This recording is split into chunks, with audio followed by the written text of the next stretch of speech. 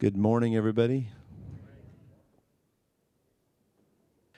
If you have your Bibles, I want you to turn to Acts chapter 2, verses 42, and we're going to read once again through verse 47.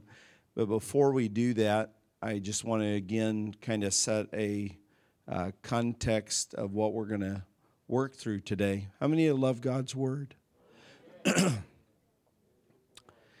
What we have been doing in the times that we've been here, outside of a few interruptions, because we've just tried to obey some of the leading of the Spirit on words that I just felt were words that He wanted to give to this body. But I've been teaching a series, even though it's been interrupted, it has been a series called Recapturing the Church's Lost Identity. And we started out in Ephesians 5, and we talked about how the church can become ageless, how she can become forever young. And we talked about how that Paul in Ephesians 5, he was using the natural example of marriage, but then he made spiritual implications about the example of earthly marriage having a prophetic type of a greater marriage relationship that we have between the bridegroom King Christ and His church. And he uses the description of how Jesus just cleanses, purifies, and revitalizes the church with the washing of His Word. And very quickly, I just want to restate that point to lay the foundation of it.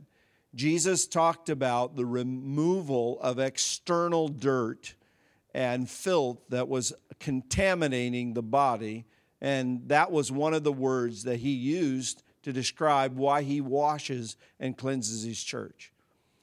But then it talks about the removal of every spot and blemish. And only one of those three terms that is used there to describe what the Word does when it impacts the bride, one of them was to purify her of external uncleanliness. The other two terms, and we discussed that at great length, taught it at great length, implies that the washing of the Word not just cleanses, but revitalizes a youthfulness.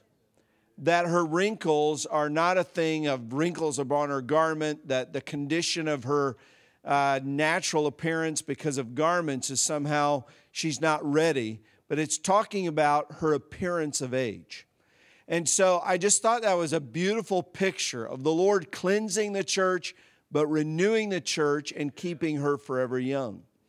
And so the key phrase that I've used repeatedly in this series is I said, if that is true, that the Lord preserves the church in youthful, fruitful vitality, then the church that He comes back for at the end of the church age will look in appearance much the same way the church looked in the book of Acts.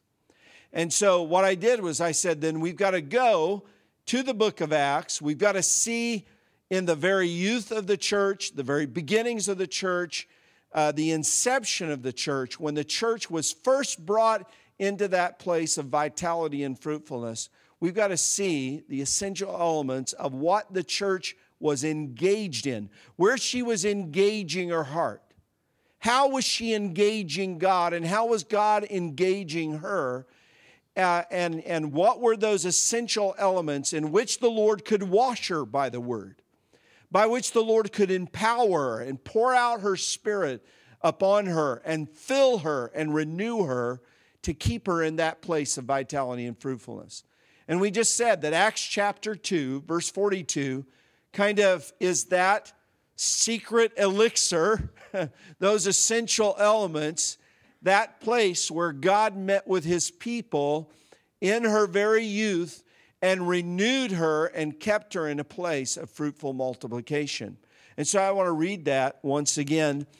And what I'm going to do this morning, and if they put this upon the slide, I know there are various translations that are used by believers today. So there are going to be people that have, King James, New King James, NIV. There are numerous translations that are going to be out there, Living Bible, Amplified Bibles. But what I'm going to do is I'm going to read this passage of Scripture from the English Standard Version. And I asked the guys if they could put up the English Standard Version as well, because I believe it's important for where we're going today, because we're going to talk about this phrase, the fellowship. And actually, I may need you to look up the ESVST, not just the English Standard. It's the English Standard Revised. Do you guys have the ESV?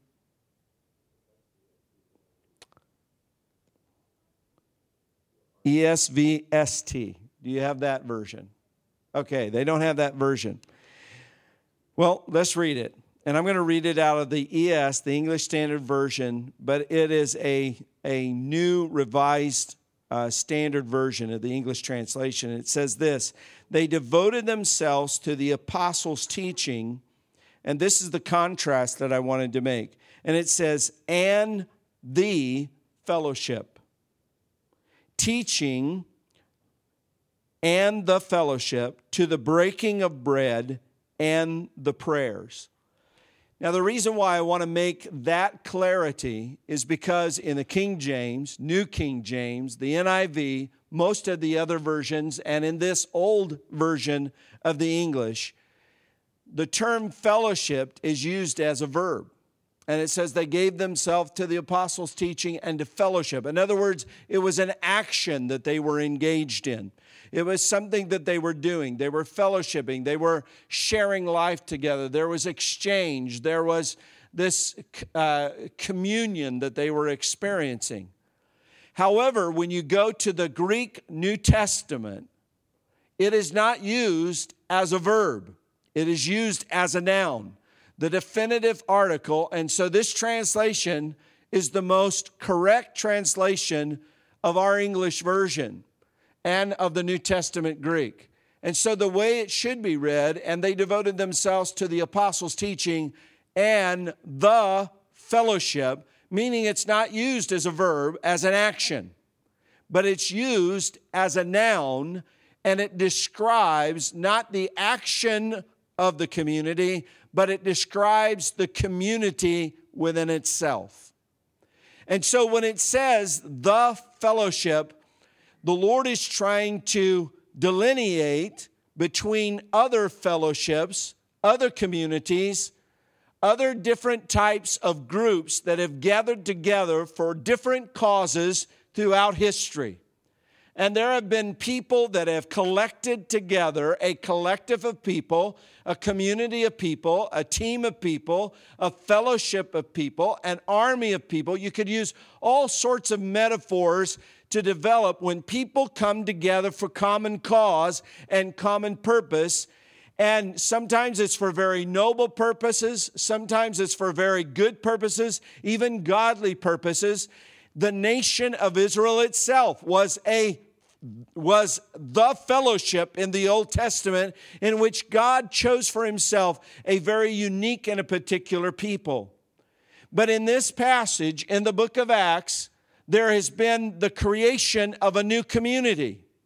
There has been something that God has brought forth and brought to birth and created and established and declared and called forth and named by his name, that is saying, no matter whatever groups existed before, no matter whatever nations existed before, no matter whatever races existed before, of how people delineate themselves as a unique collection of people, I want you to know there is something that I'm giving birth to that is the family of God. It is the unique fellowship of God, created by God, and its, again, origin is not an earthly origin where people come together, rally around a cause. This was in God's heart and mind from the foundations of the world. That he would call forth a people unto himself, and he would say, I'm going to have a family of families, a nation of nations, a generation of generations, a tribe of all tribes. I'm going to establish something that I call the fellowship. And it is going to be a people that are called by my name. They are going to be entered into a covenant with me that I have established with my Son, and invite them into partnership with me. But I am going to establish something that is unique, that has never existed before. Now, I think it's very important that when we talk about the fellowship, that there is a sense of exclusivity here. Uniqueness, yes. And that's what we want to talk about, the uniqueness, how it is the fellowship or the partnership or the family or the covenant family of God that makes us so unique. And there is a danger when you talk about exclusivity, because when you talk about exclusivity, you're saying that some people belong and some people don't belong. And when you do that, there is this danger of pride where people say, I belong and you don't. That is the nature of the flesh that wants to say in pride, I'm something and you're nothing.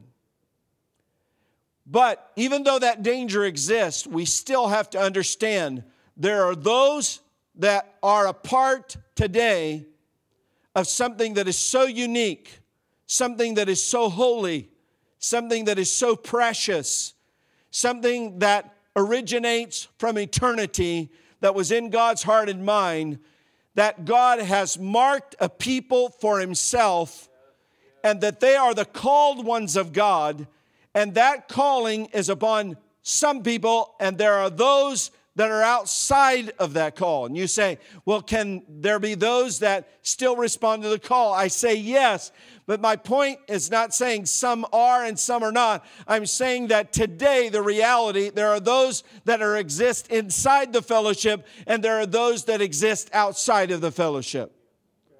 The calling extends to many. He wishes that none would perish. The invitation is to all to come. But there are few that will respond and will come and be a part of that called out community unto Himself. And so even though there's the danger that we somehow get into a pitfall and saying, look at me, I'm a part of an elite group. We don't want to fall into that pitfall, but we also want us to understand that there is something about the people in this room. And I'm going to share for a couple weeks on this part. And next week we'll break out some practical things that I think that Pastor Eric is talking about, a friendship and fellowship. We'll talk about the action, the verb of what the fellowship does. But I felt that we would be negligent if we did not establish a foundation for why we are here today and what this gathering is all about. Because I think somehow in time we have lost the value and that sense of, that sense of importance, that sense of weightiness, that sense of the awe of what we're about and who we are. And again, I'm not trying to fuel our heart with a pride that we walk out of here going, I am something. Because the only something that we can be is in the grace of God. But you are not here by accident.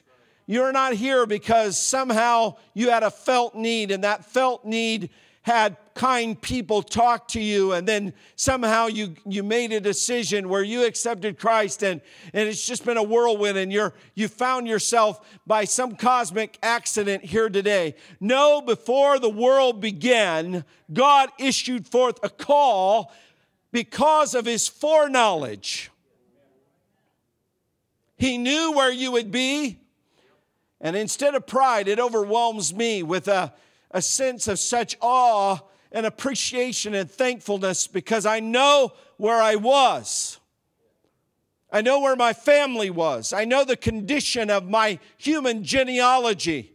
I know the brokenness, and I know the poverty, and I know how that 1 Corinthians chapter 1 says, you know your calling, brethren, how that not many noble, not many royal, not many influential, not many wealthy, not many people of importance has the invitation been offered to.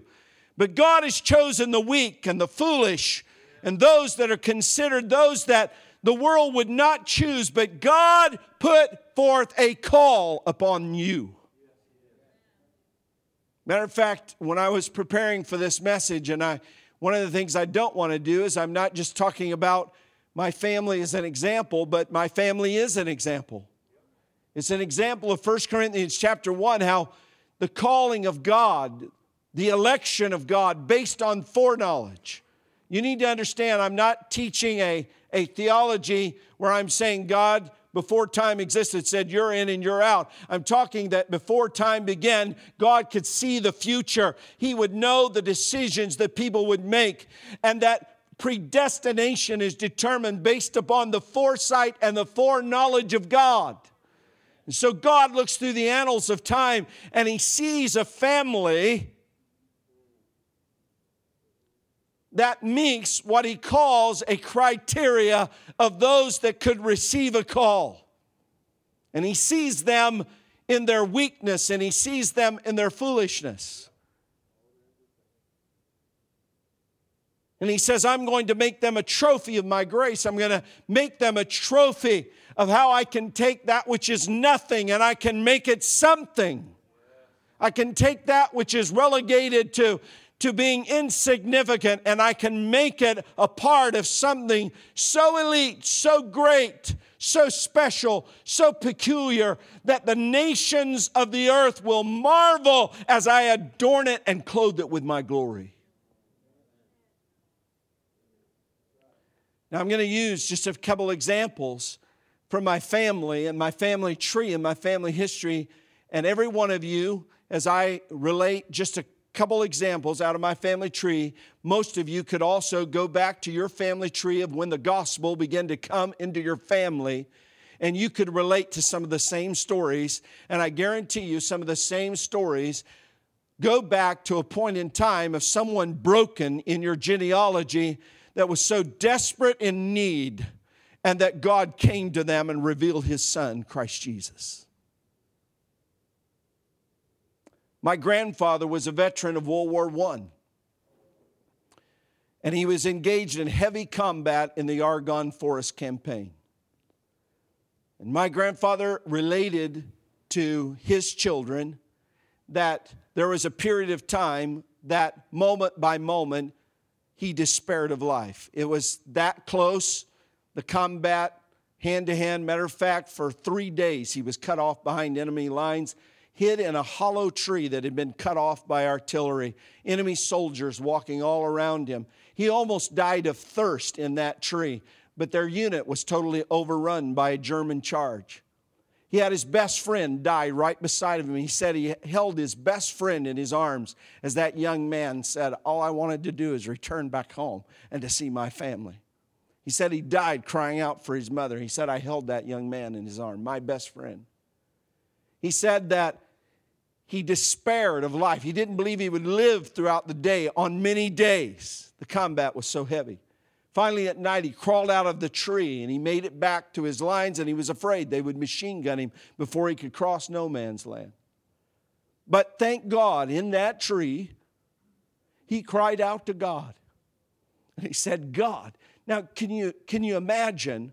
Because another descriptor he said that there was a point in the battle where I could not step on the ground without stepping on a human corpse. There were so many dead people around me. Now, I tell you what, Psalms 91 is a very real reality when it says 1,000 falls at your side and 10,000 can fall at the other, but it'll not come nigh you.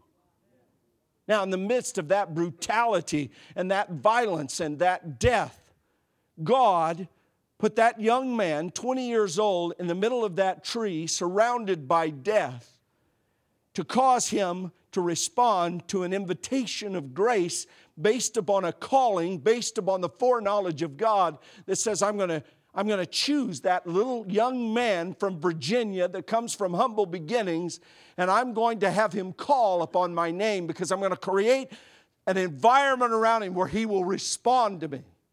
And I thank God that instead of him dying, like the thousands around him did, that man said, God, if you will save me, I will serve you all the days of my life. Guess what? He kept that vow. And God saved him. They said that as soon as he returned home, one of the first actions that he did was on Sunday, he went down the altar. He went down to the altar, and that was it. God had saved his life and spared his life. The other side of my family tree is my great-grandmother was a full-blooded Cherokee Indian.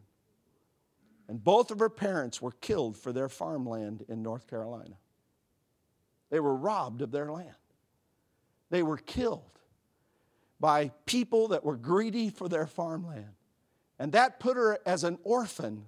But you know what? In the midst of that prejudice and that violence, where her own parents lost their life over their farmland, this orphan girl was taken in by a pastor and his wife.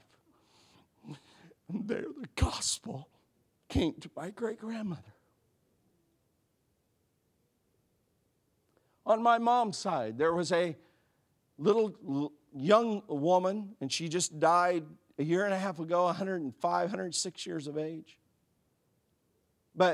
And you know, sometimes things are kept hidden in family trees where we don't know. But I found out that my grandmother, Jarrett, was raped at 14 years of age. And as a result of that, she conceived and had a child. 14 years of age. But I thank God that that little young lady with a fourth grade education, barely knew how to read, went down to a Pentecostal holiness church in Lackey Holler, West Virginia. And she heard the gospel. And she responded. Now I want you to know, God comes to those people that seem to be so insignificant to everybody else. My grandfather was one of thousands of men that fought in World War I.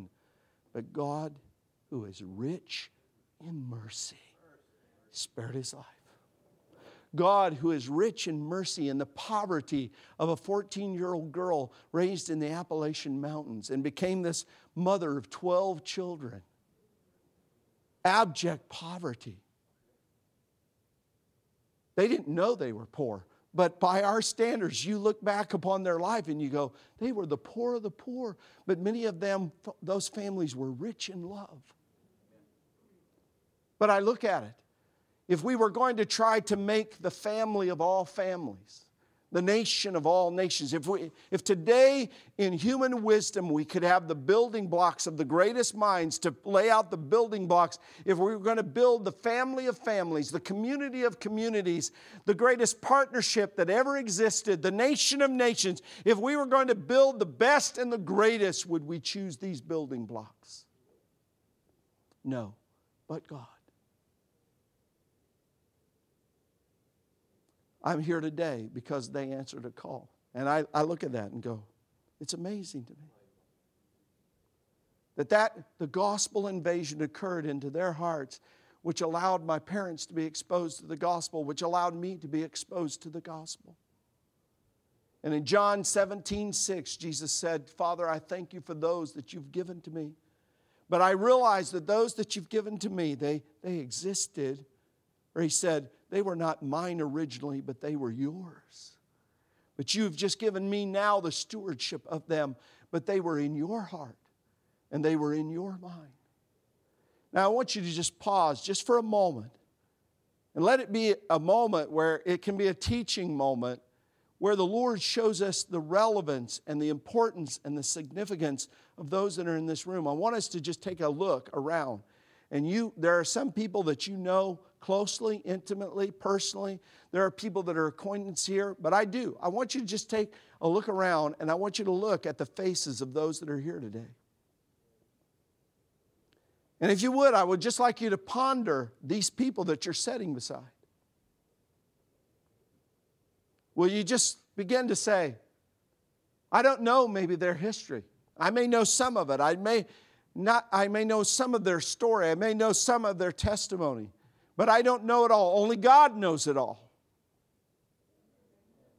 Only God knows where He brought them, even generationally, where they were at when the gospel came into their family line, in which God chose for Himself a people unto Himself. And I want you to know that right now you're sitting with the aristocracy of heaven. Contemplate that.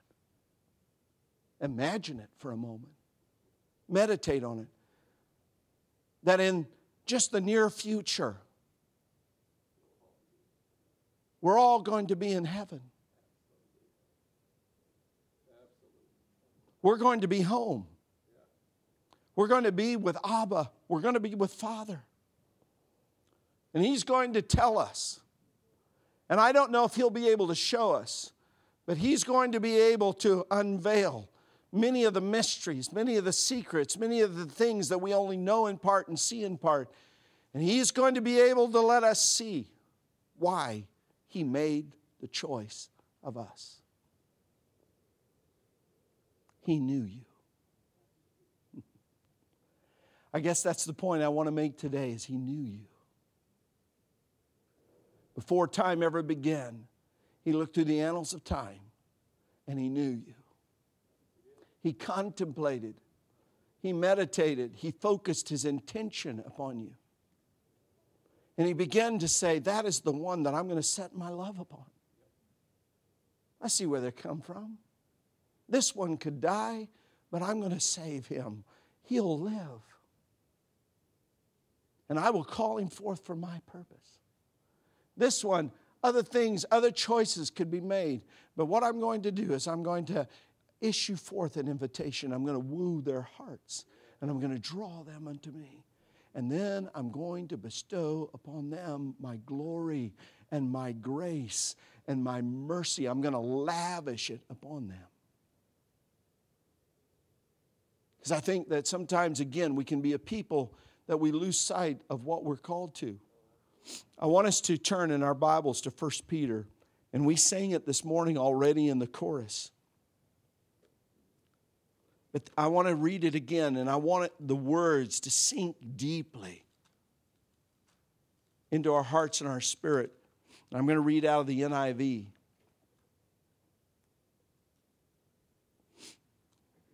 First Peter chapter 1.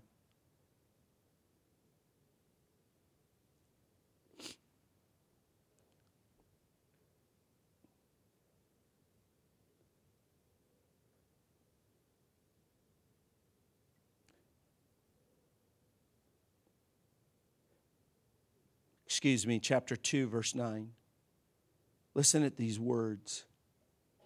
But you are a chosen people, a royal priesthood, a holy nation, a separate nation, a people belonging to God, that you may declare the praises of Him who called you out of darkness into His wonderful light. Once you were not a people, but now you are the people of God. Once you had not received mercy, but now you have received mercy. Turn to Romans chapter 8 quickly with me. Romans chapter 8.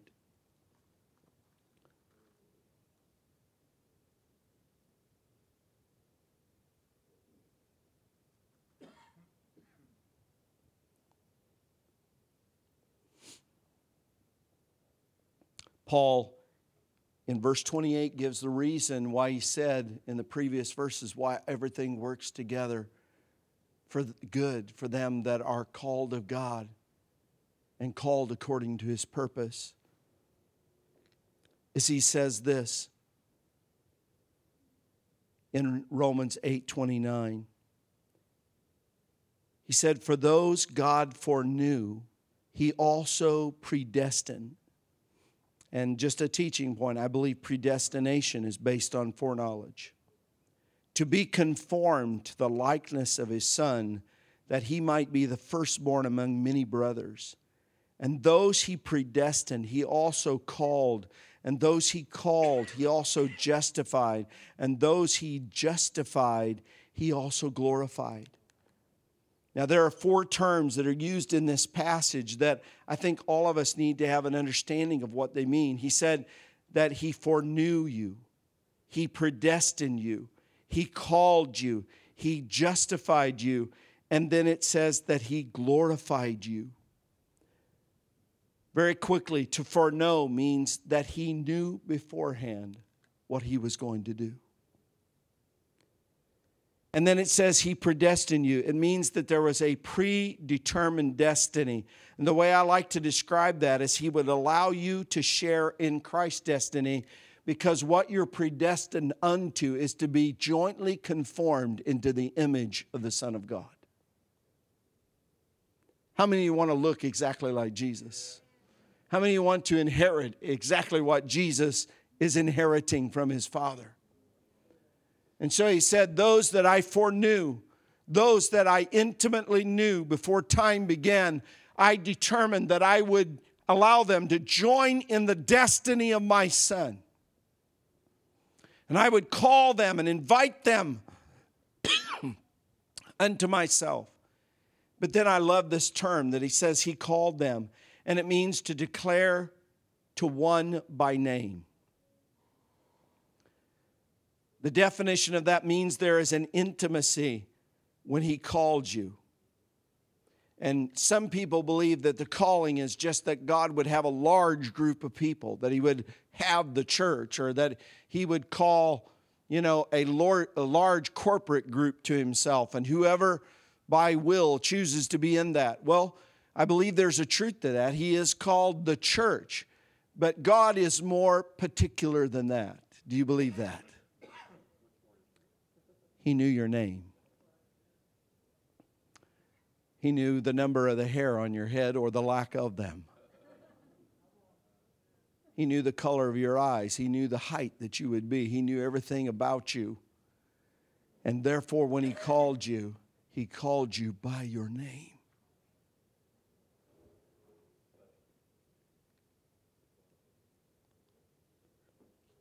It also, that sense of calling means to receive a name. And I believe that as well. He called you by your name. But I also believe that He's called you to receive a greater name. It also means to bear a name. And how many of you know that that's how we invented surnames? Is that there was a family name that you became associated with, and you began to be known as the son or the daughter of your surname. And how many of you know that the Bible tells us in Revelation that those that overcome, He's going to give them a new name. But also, I believe even now we bear the surname of the name of Jesus, the name of Christ. Matter of fact, Paul in Corinthians, when he refers in one passage to Christ, he refers to it in a plural form, meaning that everybody who is in Christ and bears the name of Christ is now called Christ, the anointed body.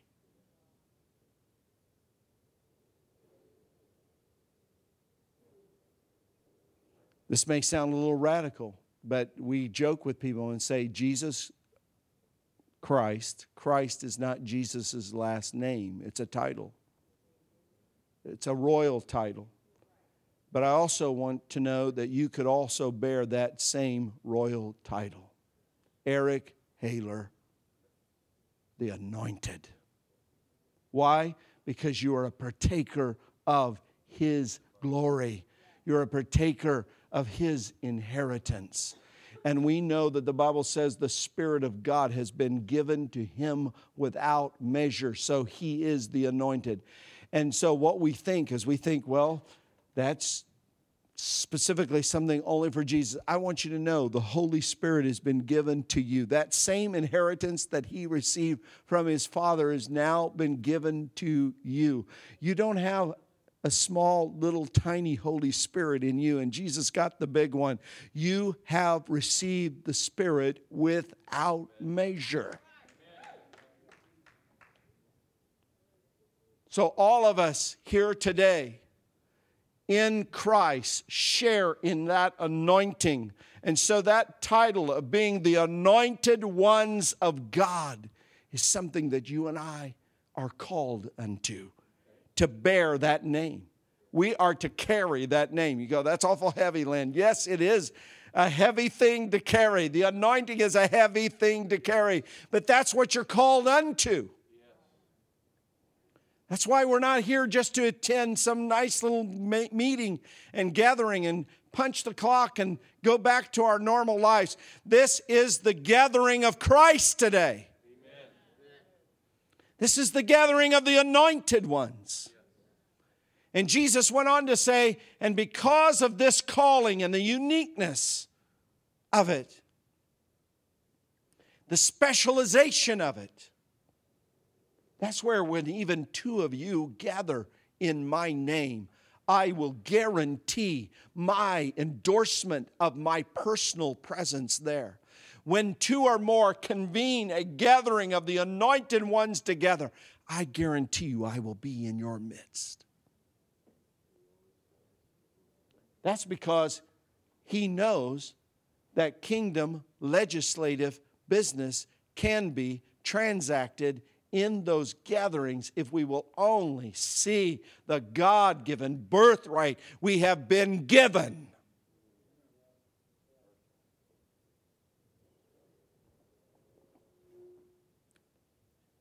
So today I sat with the royal family. And did you come into this gathering with a conscious awareness, with a renewed mind to think that the princes and the princesses of God, the aristocracy, the ruling class. I'm talking to people that will judge angels today. I'm talking about people that will be on thrones in the future.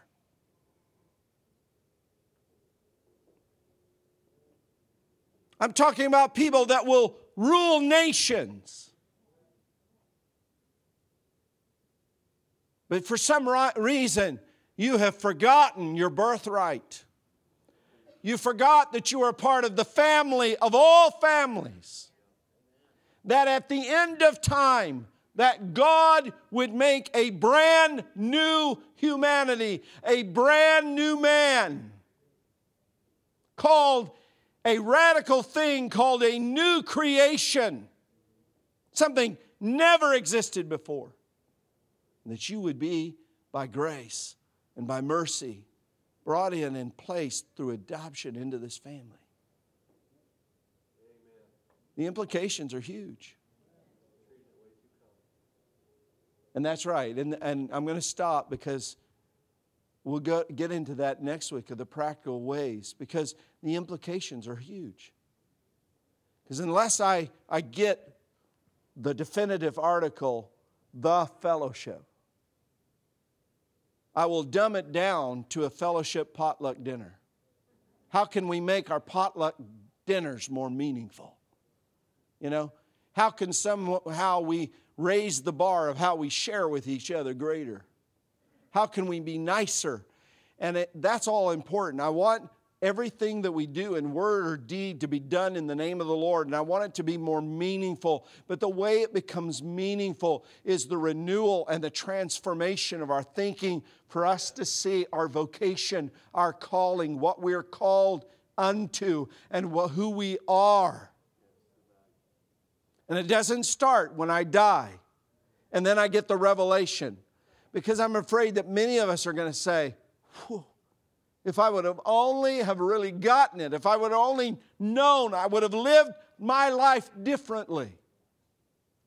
I would have treated others differently. I would have walked among my brethren and my sisters in a different way.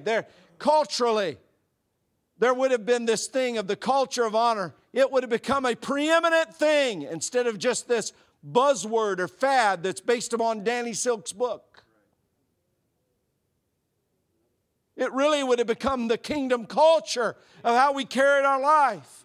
And so that when I talk to Sandy, I don't understand Sandy after the flesh. I understand this is someone that has been called by God, who is a daughter of Almighty God. Husbands, it will change the way you treat your wives. You're understanding that you go to bed at night with the daughter of Almighty God. Wives, it will cause you to respect and carry your heart differently with your husbands when you understand that He was God's Son before He was your husband. It will change everything about how we relate to each other. And then the seriousness of what we're to be engaged in. And that's where we've got to elevate our game. Do you hear what I'm saying? Because the family of all families, the fellowship of all fellowships, the partnership of all partnerships, the gathering of all gatherings, its ultimate destiny is to partner with Jesus in seeing His kingdom established upon this earth. And He says this, He says, I'm going to build, and we'll get into this more next week, my kind of church, my kind of called out ones. And when this is over, and it may take several generations, but when this is over, I'm going to grow and I'm going to mature. And I'm going to enrich them, and I'm going to empower them, and I'm going to clothe them, and I'm going to adorn them, and I'm going to finally get it into their heart and their mind that they are mine, saith the Lord. That they are called by my name to be for me. They belong to me. Their lives are no longer their own. I'm going to build them in such a way that they will prevail against they will storm the very gates, the thresholds of death itself. They will overcome even as I have overcome. Wow. Where do we end that? We end by what Paul said to the Corinthian Christians. And probably we'll start there next week because that was a community that fell into chaos. As one preacher, I don't know if you guys ever listened to Mark Driscoll, but he did a series on the Corinthian church and he called it The Church Gone Wild. Cute and clever title series. But there was a church that somehow was called out of darkness into such marvelous light. And just in a few years, they had devolved back to just being mere men. Did you hear what I said? Paul said that. He goes, you're behaving as mere human beings. And the flip side of that truth is that when they were brought into light, there was a destiny that was revealed to them, that was told them, you are called for a higher purpose, a higher identity, a deeper destiny, not to just walk as a mere human being upon the earth. How many of you are ready to say, I'm ready to elevate my game? But first, the foundation is I've got to understand what it means to redeem the phrase to be a part of the church, to be a part of the family, to be a part of the fellowship, to be a part of the community. And I've talked about the privilege, but then with the privilege comes the weighty responsibility of to carry the treasure and the inheritance and the glory, because you're not just foreknown, you're not just predestined, you're not just called, but guess what? He has glorified you. And the word glory, glorification, means that He's adorned and clothed and indwelled you. What are you stewarding right now? And with that stewardship, Are you able and involved in accomplishing the mission that God has sent you to accomplish on the earth? And so we want to talk about next week the stewardship of the fellowship. We've talked about the fellowship today, but next week we've got to talk about the stewardship.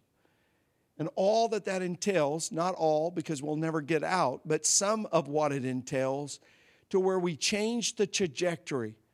And I'm trying to finish. It's 11:57. I'm going to race to the finish. I'm going to sprint to the finish. But let me just say this. I posed a question to the discipleship class last Thursday. And the question that I started the class out with was we had, pointed questions or relevant questions. And I said that if the church in North America could not meet in a corporate gathering on Sunday, what would happen? And so when we discussed that, I even became more pointed in asking the question. And I said, if New Covenant could not meet ever again on Sunday morning on Western Road, what does your Christianity look like? Because most of North American Christianity, all it looks like is attending an event, maybe, possibly once a week. And I tell you what, when we talk about maybe, and I've talked about elevating the game, elevating our play, Christianity there are events involved, but it is a shared lifestyle, and it's about the stewardship of relationship with God and with each other. And so I'm telling us today that we need to, and this was my challenge for the class Thursday, if we can, we have got to act as though some evil dictator took over our country and forbid Christians to meet on Sunday, even though we are going to continue to meet on Sunday, but act as if that dictator did so. To where it will force us to think, what should I be doing with my life spiritually? Because I'm a part of the fellowship. I'm a part of the family of all families. I'm a part of a new humanity. I'm a part of a royal family that exists, a royal nation that exists on the earth that is engaged in the mission of God. And I guarantee you, if we can get that shift in our thinking, and if we can begin to ask God to renew our thinking and renew our mind, all of a sudden Monday is going to be more important. Tuesday is going to become relevant. Wednesday is going to be significant. Hello. Thursday can become powerful.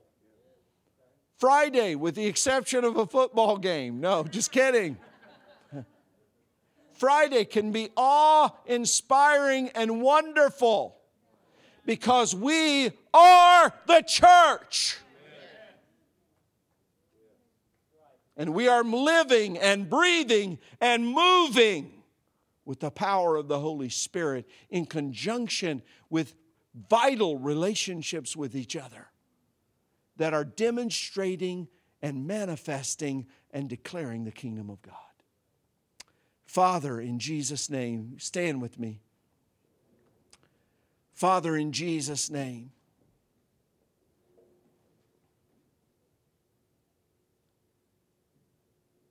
we ask you, Holy Spirit, and we say, what is it that you're speaking to me today? And Lord, I ask that by revelation, wisdom and revelation, that you would begin to cause every blindness, every veil, every imagination, anything that obscures us from being able to see you. We ask, God, that you would help us to see clearly. And we know that when we see you clearly, we see others clearly.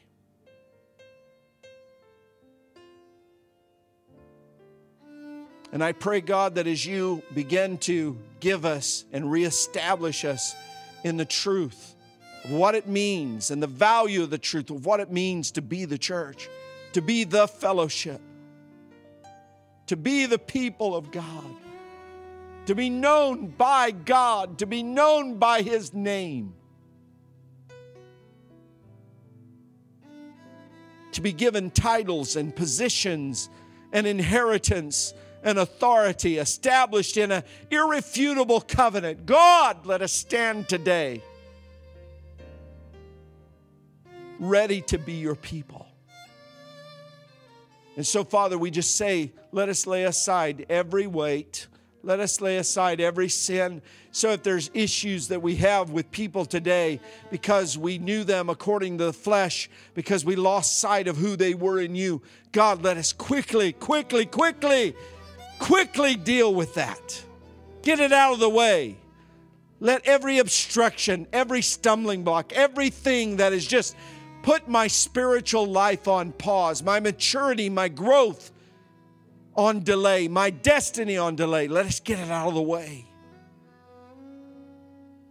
And Father, I pray, God, that this church would have a quantum spiritual leap forward. And Lord, we know that you've spoken about maturity and you've spoken about identity. And God, here we are hitting that thing again today. God, I pray that every single person of the sound of my voice, if they belong to you and have been called by you and named by you, I pray that there would be just this spirit of royalty that sweeps over them, God. A spirit of dignity that comes upon them. That they would no longer give themselves to the things that they give themselves to. And Lord, they would be awakened to that sense of birthright. Oh, man of God, oh, woman of God, rise up, daughter, rise up, son. Rise up, family of the Most High God. And we call forth your sense and purpose of royal dignity in this nation, in this city, in this region. Lord, we thank you. We thank you. May every other identity, any other false identity, let it be broken off of them. Every label, everything that has relegated them to insignificance, God, I pray that it would be broken now. Every spirit of inferiority, every spirit of unworthiness, every spirit of intimidation, we break off of you today in Jesus' name. You belong to God. God has spared you. God has redeemed you. God has called you. God has known you in His foreknowledge for the foundations of the earth and said, that one is mine. You cannot have her. You cannot have him. He is mine. God, let that sense of your heart and your hand be heavy upon us. Awaken. Some of you have been in hibernation. Awaken this morning. Awaken. Awaken to your destiny. You are called the anointed of God. Stand forth, anointed ones. In Jesus' name. And all of God's people said, amen and amen. Bless you.